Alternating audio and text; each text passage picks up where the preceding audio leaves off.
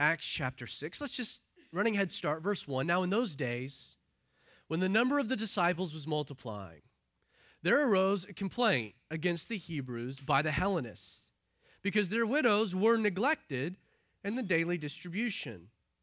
Then the 12 summoned the multitude of the disciples and said, "It is not desirable that we should leave the word of God and serve tables. Therefore, brethren, seek out from among you 7 men of good reputation, full of the Holy Spirit and wisdom, whom we may appoint over this business. But we will give ourselves continually to prayer and the ministry of the word." Acts chapter 6 opens with a potential crisis for this young church, this first century baby church. Hurting people, plus overextended leadership, presented a true recipe for disaster and division. And while the neglect of these widows had been unintentional, the reality these widows had been neglected highlighted 2 important problems within this church. First, it highlighted the growing inability of the apostles to care for not just the spiritual needs of the people, but also the physical needs. And to their credit, the apostles did not dismiss the complaint of the Hellenists. They didn't make excuses for why the widows had been neglected, but instead the apostles acknowledged the problem. Them. Their inability at this point to handle all of the needs of this growing, vibrant church. The spiritual needs, the physical needs had grown to the point that they were inadequate, and they recognized it. But what the neglect of these widows also highlighted is a lack of organizational structure to ensure, to safeguard, that issues like this didn't happen. Yes, widows had been neglected. It hadn't been intentional, but don't overlook the obvious. Widows, the poorest people in this society, the people that needed care, that needed help, that needed benevolence, they had gone uncared for. It was a tragedy, a travesty. But the problem had been that there wasn't a structure in place to ensure that the apostles had not been overextended and that needs didn't fall through the cracks. And to remedy the problem, the apostles wisely seek to define their job description while also establishing a mechanism by which other qualified servants could be recruited to help in the work of the ministry. And this is what we find in the first several verses of Acts chapter 6. Now, in the end, this organizational structure would produce 2 offices within the church itself. First, there would be elders. The Bible also refers to them as bishops. We refer to them often as pastors. These men that God would raise up, the apostles in this instance, their job was to care for the spiritual needs of the church, the ministry of the word and prayer.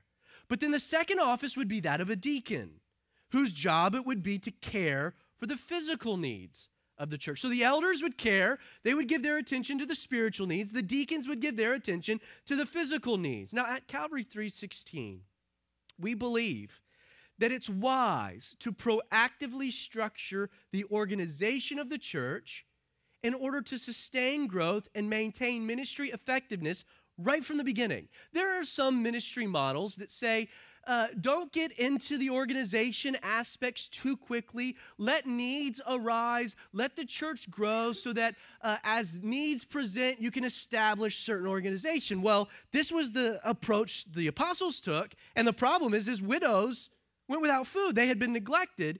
So on one aspect, you should allow things to develop organically, but on the flip side, there's an aspect to church leadership that should be proactive to safeguard that not only people don't get burned out, but needs don't go unmet.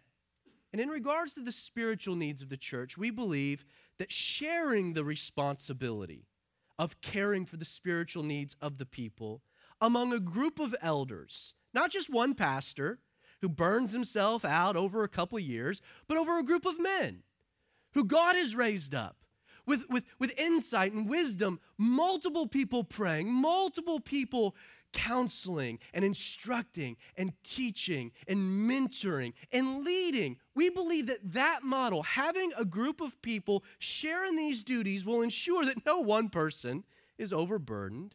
Our families don't end up sacrificed on the altar of ministry, we can more effectively minister to the people who call Calvary 316 home, and that the structure can grow with growth that is sustainable. Now that said, if this passage hammers home one point, it's that a healthy church must do more than just tend to the spiritual needs of people. There's nothing in our text that indicates that the people's spiritual needs were not going unmet. I mean, for all points and purposes, the apostles are saying that because we're focusing so much on the spiritual needs of the people, that these physical needs have gone unmet, and that's a problem. You see, a church, pastors, we can't just care for spiritual needs. There also has to be attention to the physical needs, the practical needs, structure. In essence, widows can't go neglected. Now, in this situation, the apostles decide that in order to free themselves up to better care for the spiritual needs of the people, their principal responsibility, they needed to appoint new recruits to help meet physical needs of the church. Now, even though in Acts 6, these 7 men are not referred to as deacons, you won't find the English word deacon in Acts chapter 6. As a matter of fact, this will come later in 1 Timothy chapter 3. And though they're not called deacons in this passage, there does seem to be consensus among biblical scholars that this passage is indeed the initial establishment and so to speak, the law of first mention when it comes to the important office within the church. Now, arguments against this position, and there are those that would argue that what we find here in Acts 6 is not the establishment of deacons, and thus we can't take it as such. Now, my problem with that is that these critics fail to acknowledge 2 important things. One, the Apostle Paul understood, he acknowledged that indeed an office existed, that at some point in the development of the church, you had elders and you had deacons. Now, though deacon is not mentioned in the book of Acts, Paul recognized that the office existed, which is why in 1 Timothy 3, he spends the time that he does laying out or expounding upon the qualifications already mentioned here in this text. The other thing that skeptics of this position will point out is they'll overlook the reality that in the first century church, the post-apostolic church, very clearly from almost all of the writings of the early church fathers, we find mention not only the role of deacon, but the important role of deacon in the life of the church and administrative responsibilities. And so, though we don't find the word deacon mentioned in our text in Acts 6, there does seem to be ample evidence to support this being the initial establishment of the role. Now, we should also point out that in Acts 6, we don't find women mentioned as deacons. I mean, the text is clear. The apostles say, pick out from among yourselves 7 men. In 1 Timothy 3, we also see that in the qualifications that Paul lays out concerning deacons, that there were men also mentioned. And it would be easy to say that the office of deacon should be limited only to men like the office of elder, but I disagree. I won't go into the nitty-gritty, but over and over and over and over again, you will find examples in the book of Acts and throughout the writings in the New Testament of there being women occupying this role of deacon. We would call them deaconesses. So our text doesn't mention women. 1 Timothy 3 doesn't mention women, but there's a lot of evidence, kind of an overwhelming amount of evidence, to point to the reality that women can occupy this particular role as well.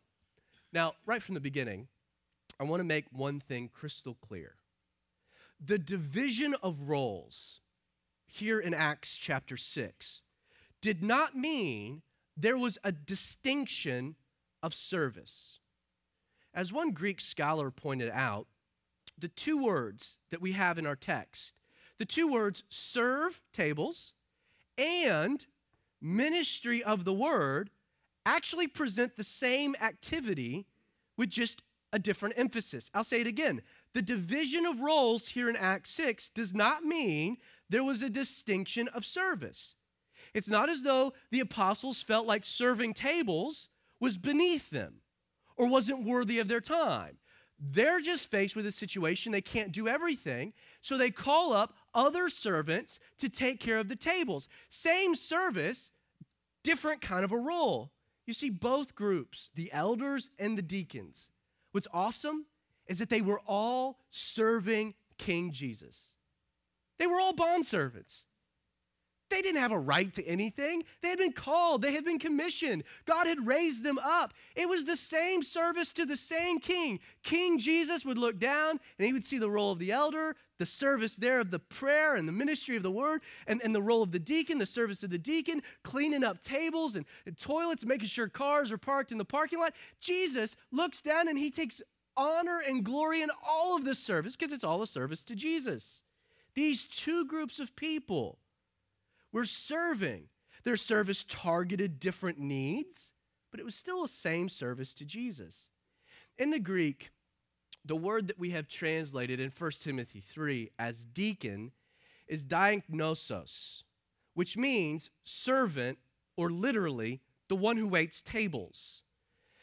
Though this word, along with its derivatives, diakonio and diakonia, can simply be translated as servant or referred to as some would commonly say, a designated doer. And other instances, specifically from what we find presented here in Acts chapter 6 and also in 1 Timothy 3, the word deacon implies more than just service. It implies more than just doing a job, but instead carrying a responsibility. I mean, these words will be used all over the Greek text to talk about all kinds of people that are serving and doing service or in service of some kind of variety. And yet when it's mentioned here in Acts 6, mentioned again in 1 Timothy 3, it's more than just serving, but it's instead carrying a responsibility. Though every believer is called by God to serve. I hope you realize that. If you call Jesus Lord, you're referring to him as your king. And as king, you're his servant. And so all of our lives should be a service unto Jesus. But understand, the word diagnosos presented the idea of a person being more than just a servant, but in essence, an overseer of servants. Think of it in this way. Though a deacon is still a servant in the house of the master, he's still a slave. Because of his faithfulness, trustworthiness, because of the reality that individual has proven to be a good servant, the master of the house calls that individual to now not only serve, but to oversee the service of others. There's a hierarchy in regards to the way that we serve and the way that servants are overseen. Now, this is why at Calvary 3:16, we reject a lot of the ways the office of deacon has evolved within church life. If a deacon is basically the servant of servants, the servant leader of servants, if that's the role of a deacon, then we don't believe that deacons run the church, which is a common misconception and a common reality amongst, Southern traditional churches. Deacons run the show. They run the church. And we believe that this idea that in essence even the pastors work for the deacons, we see this as unbiblical. You can't justify that manifestation of the role from any instance that the Bible talks about deacons. It's an overemphasis of this job. So we don't believe deacons run the church as, servant overseers, nor do we believe that a deacon simply exists to serve. See, on one aspect, we get into error when we overemphasize the role of deacon. But I would say that we also enter into error when we underemphasize the role of deacon, and in doing so, kind of create confusion. See, if a deacon is just a servant, just another servant, that is kind of an email list that anytime something needs to happen at the church, we press send and say, hey, come serve. If it's just that, then what is the distinction between that individual and everyone else who should also be serving? See, on one aspect, it's an overemphasis. On the other aspect, it's an underemphasis. Instead, we believe that a deacon exists to oversee the service of servants. I'll say that again. At Calvary 3:16, we believe that the Bible presents the idea that a deacon exists to oversee the service of servants. which explains why the apostles intentionally present requirements for the office based on internal qualities of these men, not outward giftings or abilities. Internal character is what was most important. And the apostles in our text present 4 qualifications for a deacon. First, seek out from among you 7 men. Now, don't miss the obvious point there. This indicates that those chosen for the role of deacon couldn't be strangers. Like, they couldn't be new believers. They couldn't be outsiders.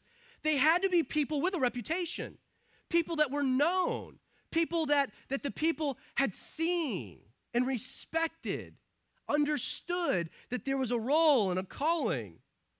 You see, in order to lead others, these 7 men needed to be known servants. Now, though the passage says to choose out 7 men, and some have said, well, you can only have 7 deacons. There's no precedent for that in the rest of Scripture. It seems as though 7 is just what was required at this moment to meet this particular need.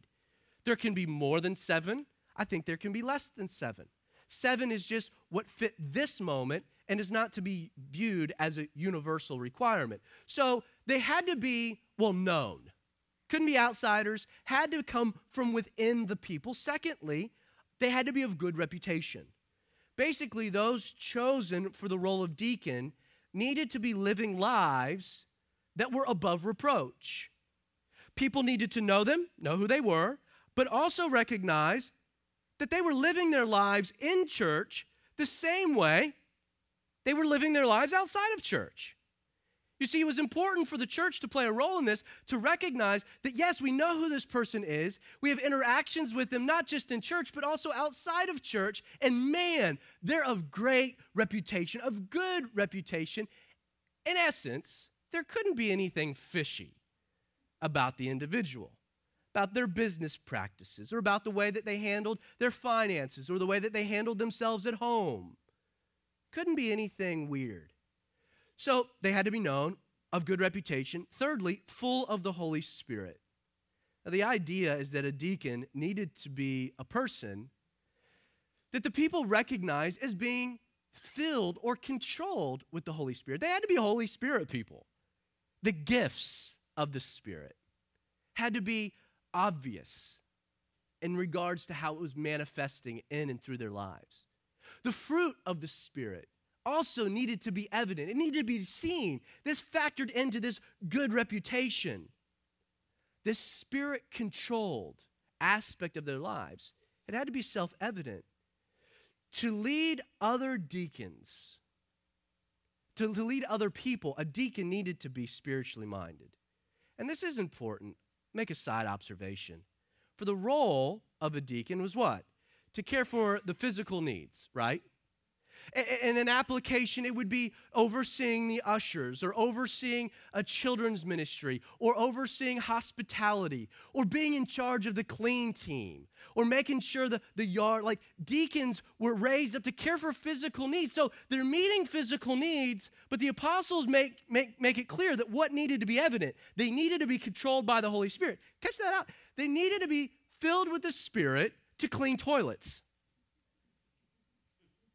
Like, it was a requirement for a person to be promoted to oversee a group of people taking care of the facility. That person needed to be controlled and filled with the Spirit of God. You see, please understand, all service is unto Jesus, which makes all service spiritual. You might not think of it as such, but it is. Which is why this deacon needs to be filled with the Spirit and, fourthly, full of wisdom. In addition to being spiritually sensitive, these leaders would also need to be practical. They couldn't be so spiritually minded that they were of no earthly good. Couldn't be in a situation where you're meeting together, you're in charge of making sure the facility gets taken care of, and you're not willing to, designate responsibilities. Instead, you get together and it's like, let's just wait. And let's see what the instruments of cleaning, how they might move. Like, you couldn't be weird. You had to be practical. Like you had to be controlled by the Spirit, but you also had to have some common sense. You had to be able to handle situations. You had to be controlled by the Spirit, but then you had to allow the Spirit to work, to move, to make decisions, to delegate, to administrate. You had to be full of wisdom, not just knowledge, but how to apply it. Because a deacon managed other servants, these men would need to know how to handle situations, and doesn't it take a lot of wisdom to know how to work with other people? Paul, it's important in discussing the role of deacon. He would add a little bit to this list in 1 Timothy 3, verses 8 through 13. You don't have to turn there. I'll read it for you. Paul says, likewise, deacons must be reverent, not double-tongued, not given to much wine, not greedy for money, holding the mystery of the faith with a pure conscience. But let these also first be tested. Then let them serve as deacons, being found blameless. Likewise, their wives must be reverent, not slanderers, temperate, faithful in all things. Let deacons be the husband of one wife, ruling their children, their own houses well, good family. For those who have served well as deacons obtain for themselves a good standing and great boldness in the faith which is in Christ Jesus. The qualifications for deacons has not been really a debated topic. The text is pretty clear on how that works. But the big topic of consternation within the church has been, well, how do you select deacons? There's been a lot of debate within church history concerning how in the world, we know what a deacon does, we know who a deacon is, but how do we raise them up? How do we call them out? How in the world do we handle this? Some people believe that it's the job of the congregation to select the deacons. They'll even point out that the apostles did, well, they instructed the church to seek out from among you 7 men of good reputation, blah, blah, blah, blah. So some say, well, it's the job of the people to choose from among themselves deacons. In essence, it's a vote.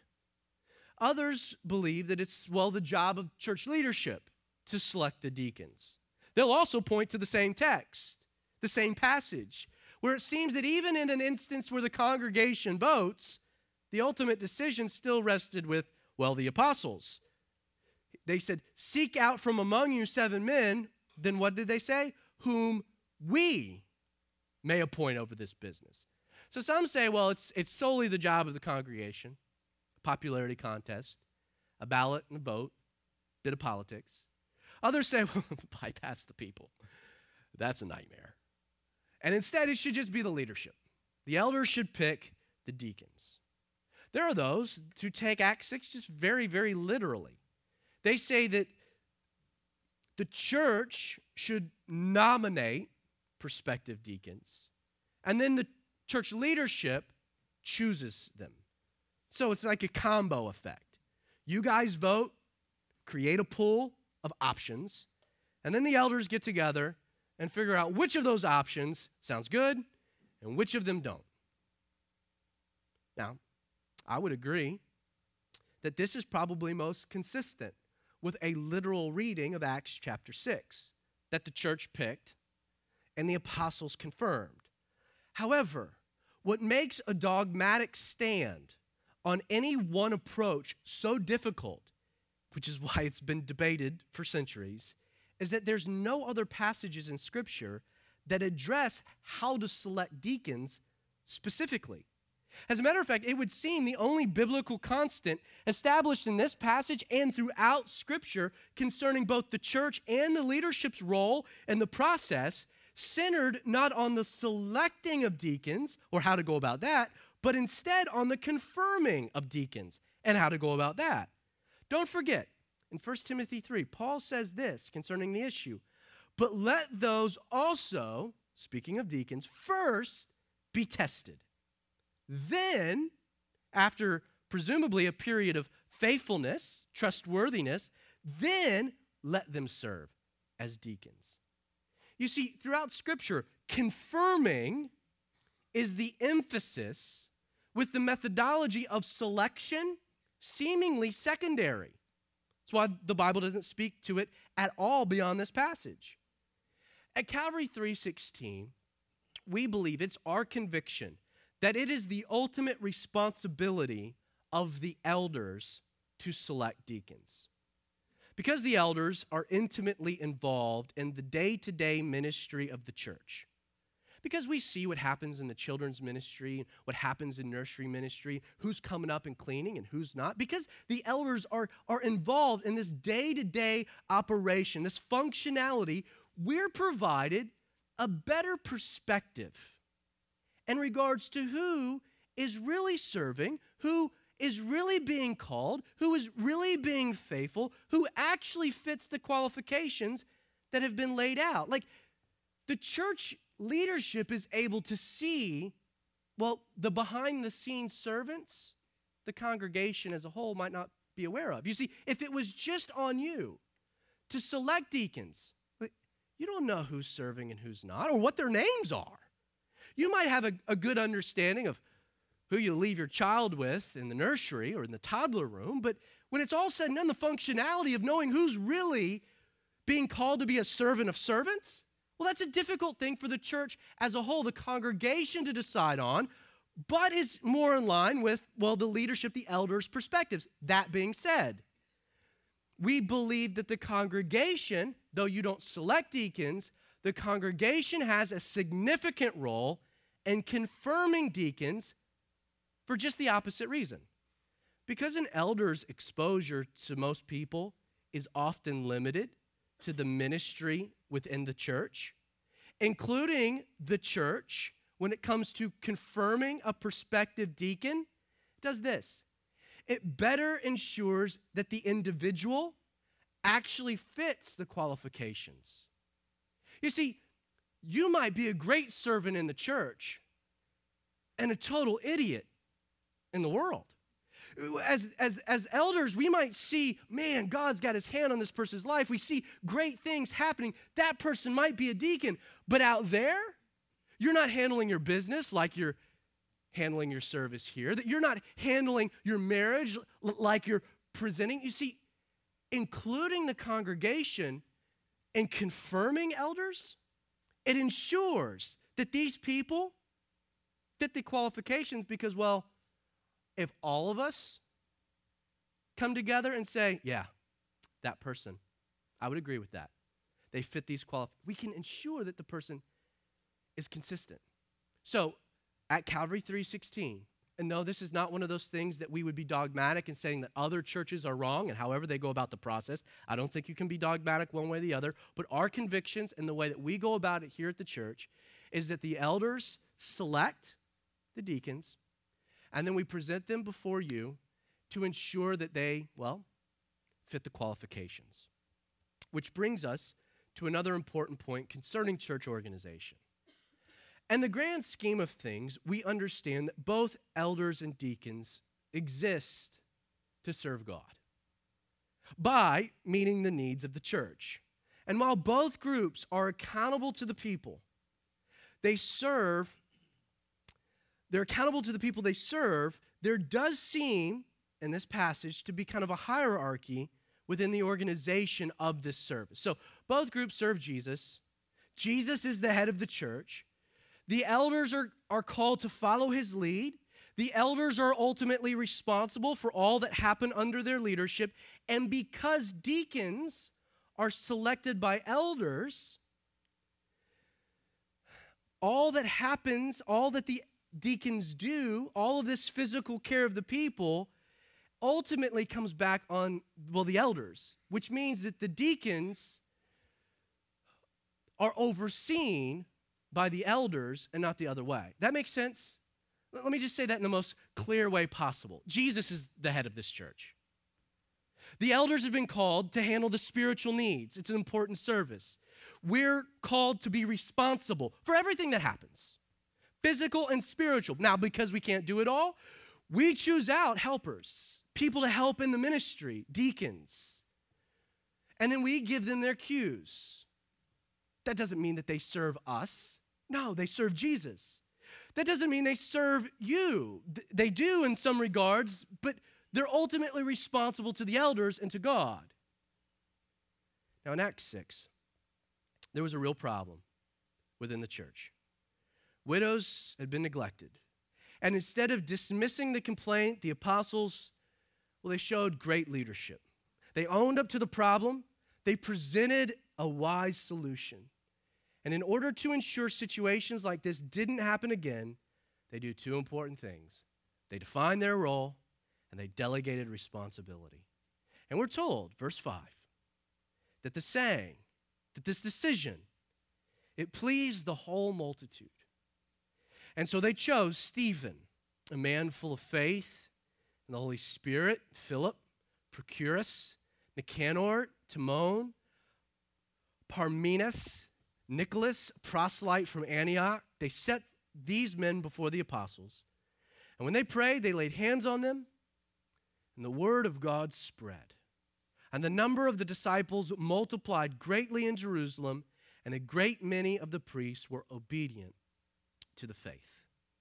Now, to the credit of all those involved, the Hellenists, the widows, the apostles, the bystanders, everyone, because the conflict was handled appropriately, the problem was solved, Satan was denied a foothold, ministry roles became defined, organization was established, more servants were included, overall ministry became more effective, unity was maintained, the church prospered. Pretty awesome results for what could have been a church split, right? And what is attributed to this glorious result of potentially a very bad problem? Everyone handled it appropriately. I encourage you, if you have not been here for the last couple Bible studies, go back and listen to them. Because this is our position, and we believe that problems will arise. Where two or more are gathered, Jesus is in our midst, and we've got issues with one another. That's the reality. People conflict with other people. Personalities clash. In the first century church and in this church. But how we go about handling it will ensure that the church grows, that we all mature, that Jesus is glorified, and we don't lose our standing in our community. Note, as a direct result of the way this church handled this situation, Luke tells us, note, it's very interesting. He says the word of God spread, the number of disciples multiplied greatly in Jerusalem, but don't overlook it. Luke tells us because of the way this situation was handled, a great many of the priests were obedient to the faith. According to Josephus, Jewish first century historian, he claims that at this time period, there were approximately 20,000 priests serving at this moment at the temple, active, on-call, mobile priests. 20,000. And we're told here that a great many of them get saved, become obedient to the faith. Like, what's a great many of 20,000? More than half? Could, in one instance, the church have added 12,000 priests who see the church handle conflict and are like, done? Like, it's amazing to me. And the big question we should consider this morning is, why was the handling of this situation directly attributed to this incredible revival taking place among the priestly tribe of Israel? A group of men that should be mentioned knew the scriptures. These men had personally witnessed the ministry, the death of Jesus. They'd seen it with their own eyes. They were there in the temple working when there was a sound that came from heaven as a rushing mighty wind, and then there's this weird disturbance of people speaking out in these other languages. They saw the Holy Spirit descend. They witnessed it. They had then seen miracles performed by the apostles. The healing of the lame man there in the temple, the gate called Beautiful. These signs and these wonders, they saw firsthand lives being transformed.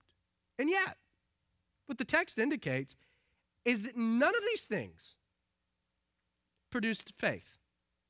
That none of them produced belief in Jesus. Until the one thing to tip the scales is that they saw the way the church handled conflict, and there's a revival. Does that not interest you or pique your curiosity? Please understand, because human beings are marred by sin, divisions and separations are simply the norm. People naturally gravitate to the company of others who think like them, who look the way that they do. Conflict then between these groups, it inherently manifests. We see it. We've seen it from the beginning of time to today. Races war against other races. Nationalities war against other nationalities. Political interests war against other political interests. And religions war against other religions. You know, you'd think that religion would be the one thing to combat the trend of separation, that religion would be the one thing to foster community and peace in the world, and yet religion can also be attributed to this division and separation amongst humanity, even to the point that you can make the argument that more people have died on planet Earth in the name of religion than any other thing that separates us. Politics war against politics. Democrats might not like Republicans, but one group's not killing the other, at least not yet. You see, religion not just separates, but religion has had nasty effects in the story of humanity. And this is what's further interesting about how religion divides. Though it's true that religion will divide against those of other religions, what's fascinating is that all religions, especially those that provide a path by which humanity can attain some form of restoration with God, the mechanism, the very mechanism by which this restoration with God is attained, for many it works or some form of law, it only serves to further divide people within the religion. So understand what makes religion nasty. It's not just that Hindus war against Muslims and Muslims against Christians, whatnot. It's that within each religion, because that religion is founded upon works and law, within the religion, there's separation and division happening. Sunni against Shiite, Protestants against Catholics. Over and over and over again, within the same framework, we find further division. You see, a works-based system only further divides this first human category into varying levels of righteousness. In the case of Judaism, because righteousness was based on a person's adherence of the law through their works, the system itself it produced internal divisions. You know, we find this result in every other world religion. We find it even within Christianity. You see, when we began our examination of this conflict between the Hebrews and the Hellenists, I don't know if you recall, but we pointed out that these two groups inherently didn't really like each other. Like they historically harbored disdain for one another. Judaism, as a religion, had done nothing to remedy these lines of racial distinction and cultural demarcation. In many ways, the system itself fostered them. Judaism not only justified the Hebrews' prejudice towards all Gentiles, but it had created a structure of spiritual superiorities among people who had the same basic beliefs and practices. The Hebrew Jews thought they were more righteous, more holy. God saw them more favorably than the Hellenistic Jews because, well, they obeyed a stricter adherence to the law. See, here's a reality, a truth. When any religion is established upon human righteousness, based upon human effort, it naturally sets the conditions for prejudice and judgmentalism. At its core, religion not only fails to provide a remedy for human conflict, but in the end, religion tragically encourages further and more extreme divisions among humanity. Religion doesn't save a person from their sins, and it doesn't remedy the problem of humanity. Religion only makes things worse. And yet, the teachings of Jesus challenge the entire way of thinking. While it's true that Christianity agrees with the basic division of humanity, the two categories, the righteous and the wicked, you know, the comparisons in there. Scripture clearly states that in regards to the first category, the righteous category, there's only been one man to ever occupy it. You see, to be righteous, it's not about works. It's not about law. It's not about effort. It's not about what you do. It's just about Jesus. He was the only one sinless. He's the only one to ever occupy this category of righteous. There's two categories. All humanity's divided into them, righteous and the wicked. It's just Jesus here and everyone else wicked, which gives us great commonality. Because we're all fallen, we're all sinners, and we're all saved by grace. You see, because our salvation is a matter of faith in Jesus, no man can discriminate against another. Because we're saved by grace, working through faith, we are afforded commonality that should yield unity, not further division. You see, where religion only furthered the division of people, a common relationship with Jesus establishes the framework for forgiveness, for love, for unity, for fellowship. Where the law drove a wedge, grace built a bridge. Which is why Peter would say in the second chapter of his first letter that you, speaking of you, are a chosen generation, a royal priesthood, a holy nation, his, speaking of Jesus, his own special people, that you may proclaim the praises of him who called you out of darkness into a marvelous light, his marvelous light, who once were not a people, but are now the people of God, who have obtained mercy and have now obtained mercy. See, I'm convinced that this unifying effect produced by the Spirit of God when differing people groups, the Hellenists and the Hebrews, people who would never and had never gotten along, coexist in community. I think that reality, the unifying effect of the Spirit of God in the church today, might very well be the single greatest proof as to the power of God and the uniqueness of Jesus. The unity of the church, that's something nothing else can offer. And beyond this, when we see different groups deliberately laying aside hurts and contentions, like we see here in Acts 6, in order to maintain this unity, the world, like these priests, well, it's forced to recognize the supernatural because the reaction isn't natural. I think the priests, when the church was birthed, they saw the Hebrews and the Hellenists getting along, and they kind of scoffed. They're like, it's an emotional high. It's for a moment. That'll fade. Just wait. And when the contention arose, I can see these priests sitting back thinking, well, that's the end of that. We know how those two groups operate. Man, I'm glad it's their problem and no longer ours.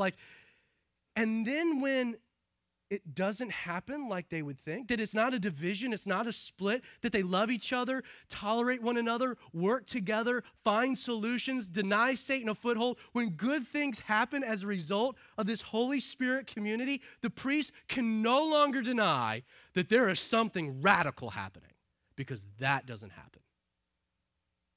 And they look at this, and they see it, and they responded.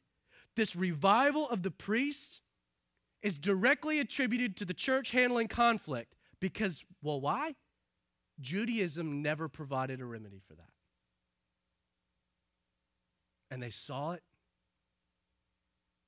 Salvation, well, they claimed to have a way. But they didn't have a way to remedy human conflict. But now you have this new thing happening that not only provides a better way to be saved, faith and not works, but it fixes problems with people. Please understand that when Christianity is known by grace and our love for one another, the world will take note. But when Christianity is known as being divisive and petty, when we divide over stupid things, we lose our uniqueness, and in many instances, we become nothing more than another failed religious system. And discussing this very reality, a guy I'm not super fond of, but I think has some smart things to say on occasion, Bill Maher, presented, I think, a correct and honest assessment about Christianity. This is what he said. Jesus is great. That's kind of shocking coming from Bill Maher. He says, is there a better role model? No. It's religion. It's people who get in between. The bureaucracy, It's the way people abuse Jesus. You see, Bill Maher says, Jesus is pretty cool. It's all these people that follow him that totally turn me off. That's what he's saying. He says, was there ever a greater victim of name dropping? When we divide, we are not being Christ-like. But when we love each other, even in our pain, even in our hurt, even in the other's ignorance, when we say, Father, forgive them. They don't even know what they're doing.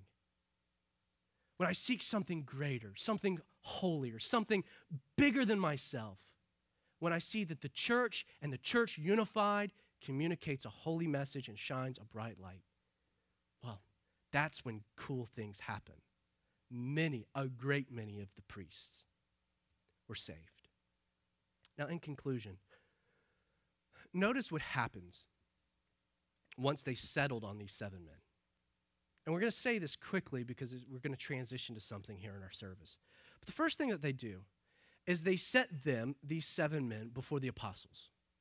The selecting, the confirming of the deacons, it was something designed to occur publicly, which ensured that the process was not only transparent, but, it provided some practical functionalities as well.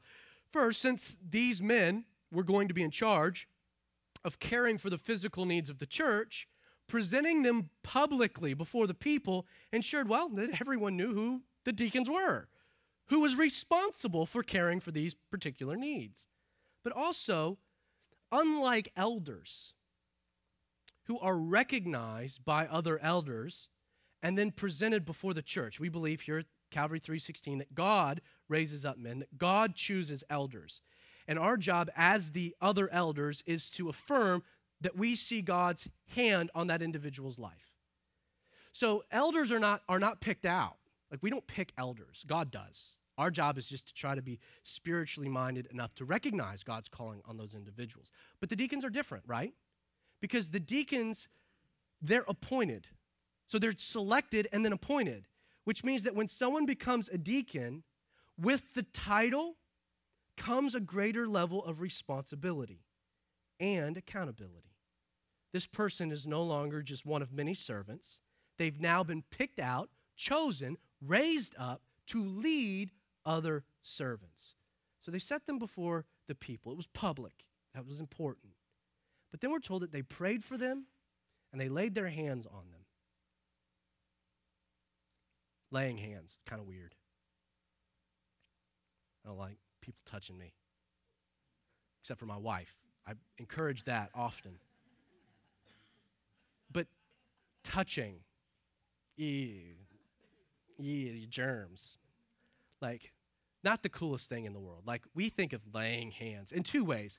We either repel because we're kind of germaphobes, or we're like, the right hand of fellowship. I know what you're saying, laying hands. Butt kicking, which is a spiritual gift. So we have like these 2 reactions to laying hands. In the text, in this culture, please note that it was an ancient way of identifying with the person. To lay hands meant to identify. Not only did they pray for God's fresh filling, for God's equipping, but the apostles were letting them know that they weren't alone, which I like that. In laying hands, they're connecting. Though roles were being defined and everyone's responsibilities were being divvied, they recognized that they were all on the same team, all working towards the same fundamental goals of caring for the needs of the people. The elders caring for the spiritual, and the deacons caring for the physical. Now, what's cool